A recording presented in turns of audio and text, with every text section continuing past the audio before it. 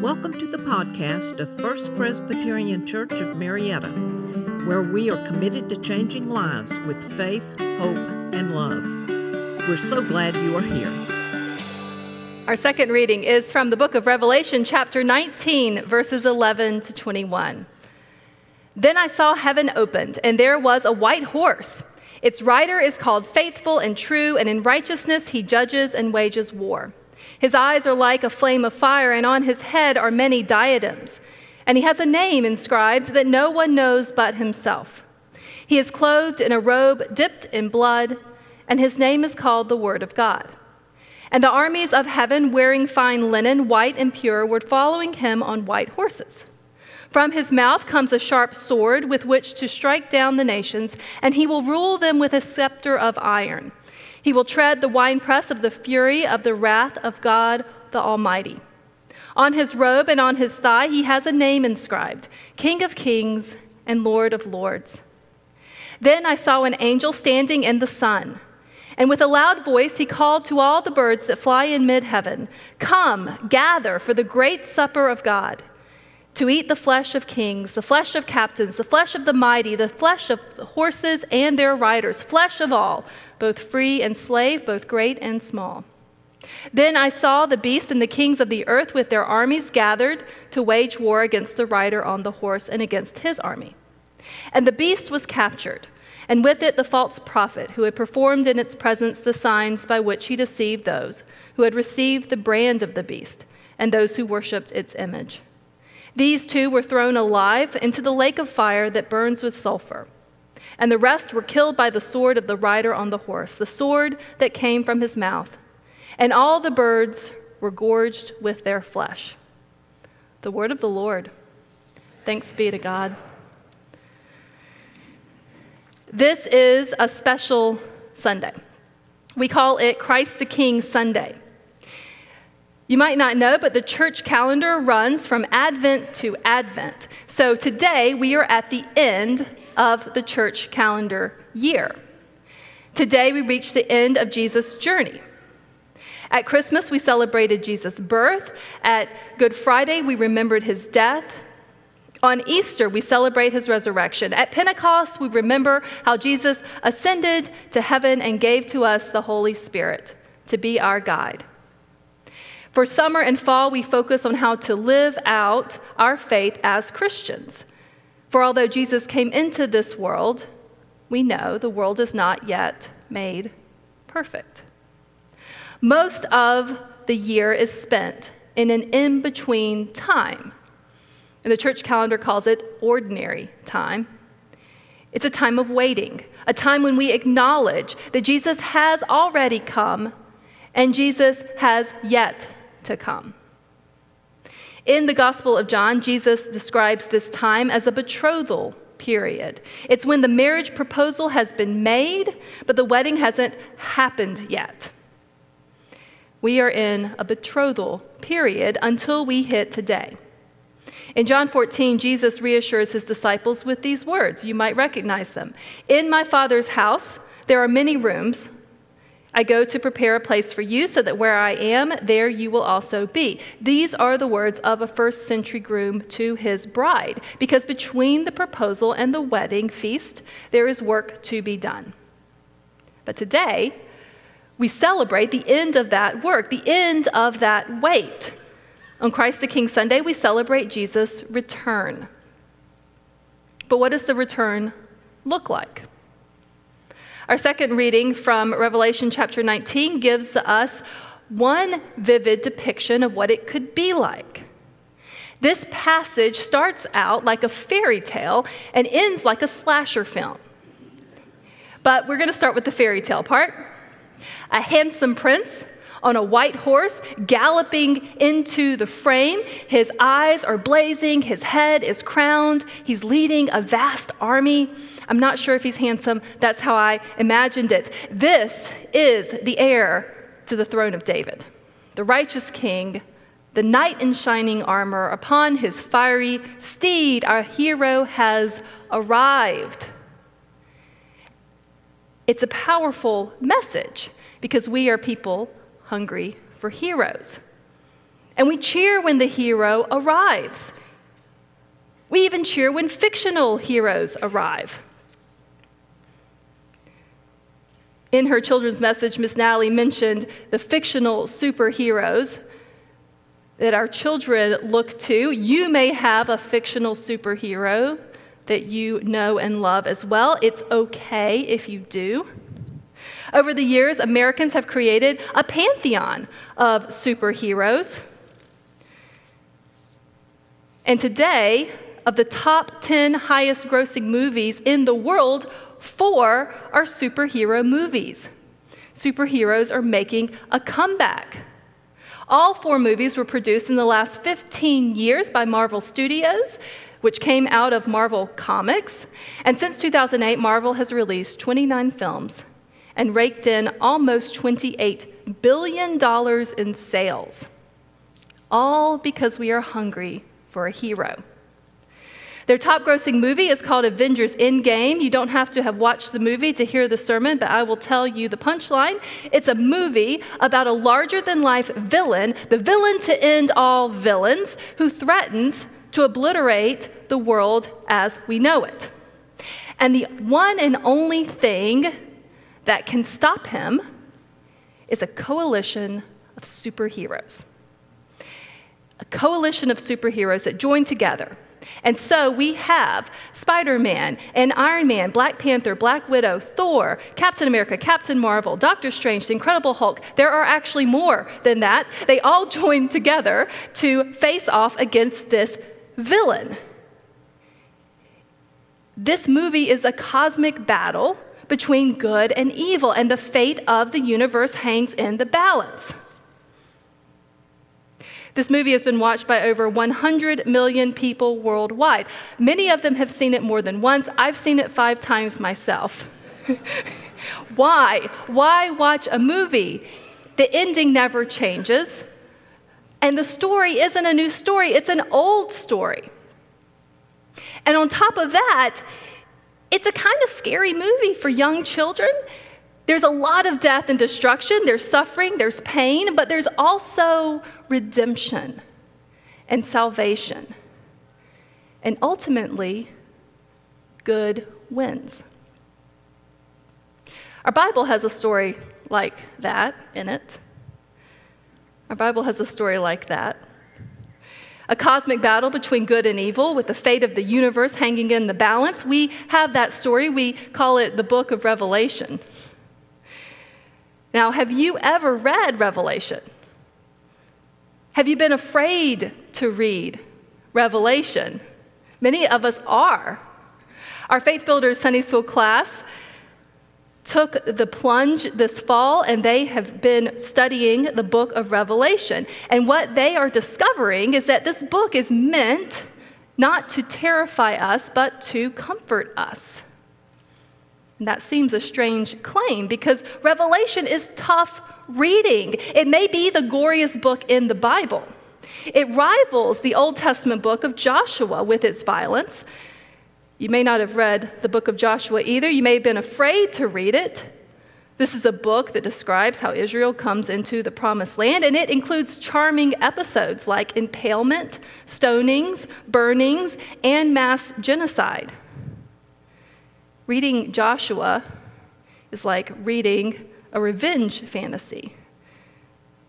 It seems to describe all the horrible ways one's enemies could die. And sometimes Revelation comes across like that. Scary, gory, not for the faint of heart. Both books are unsettling, both raise serious questions. I believe both books are often misunderstood. Here is how I understand Revelation. I believe Revelation isn't written for the winners, the strong, the mighty. I believe it's written for the victims, the afraid, the abused, the oppressed. It's written for those who have been stepped on and knocked down, whose rights have been taken from them, whose resources have been seized.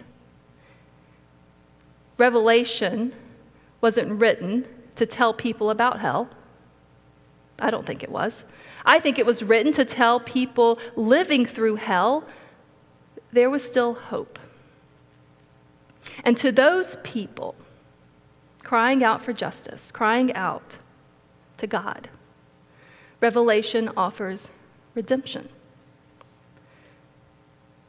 We live in a world that needs redemption.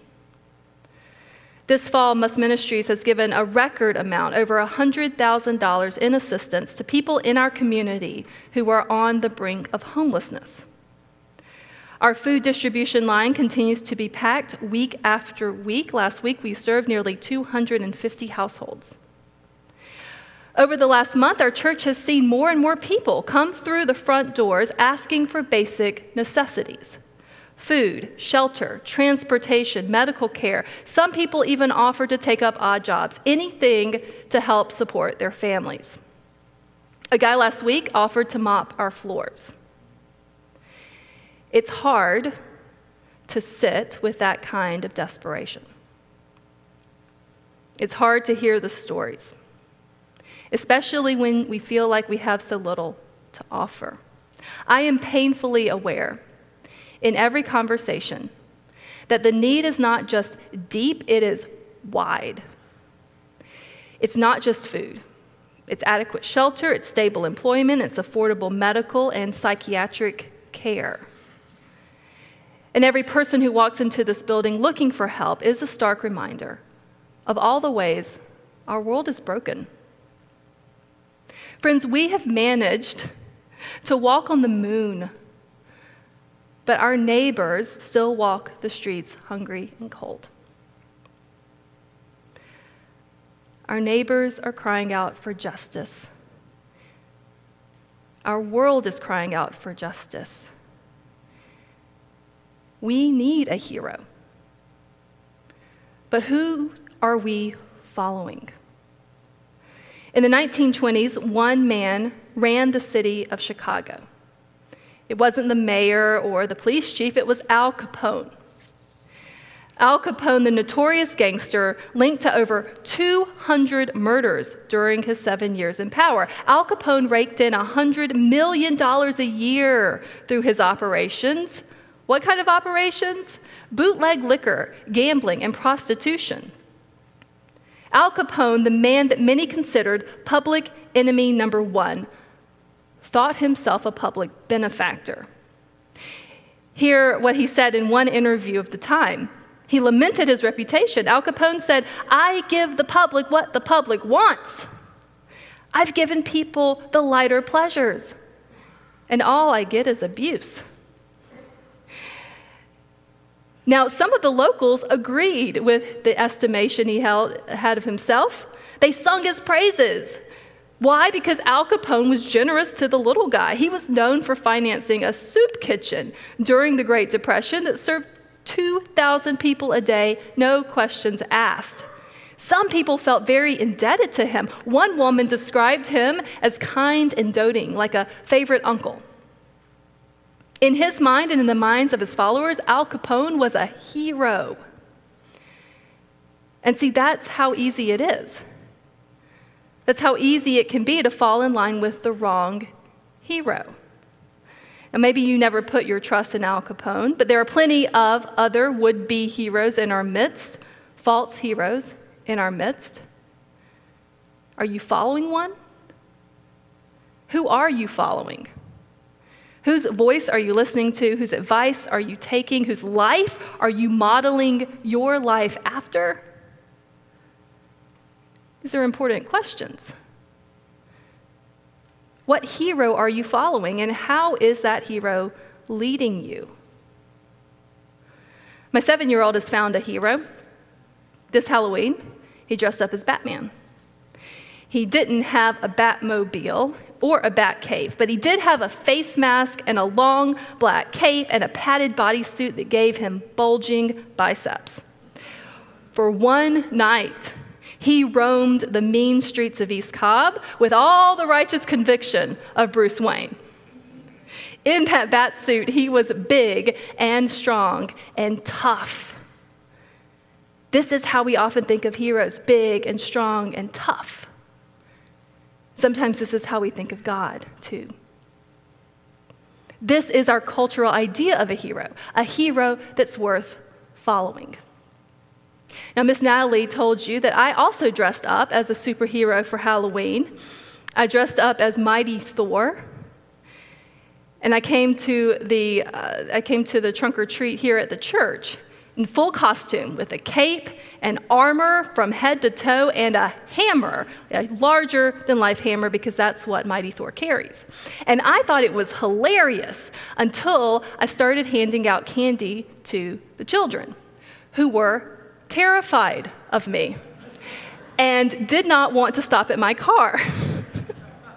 I finally had to give the candy away to Batman so that they would come up, because that's the truth of it. Sometimes we think of heroes as being big, strong, and tough, but we also find big, strong, and tough intimidating, terrifying. And maybe that's how you think of God. And maybe you think God is terrifying. I'm here to tell you that's not the case. We might be expecting a big, strong, tough hero as we read Revelation 19. And if we did, we would be disappointed. Yes, we have a white horse. Yes, we have a faithful army. Yes, there's even a sword weirdly coming out of our hero's mouth.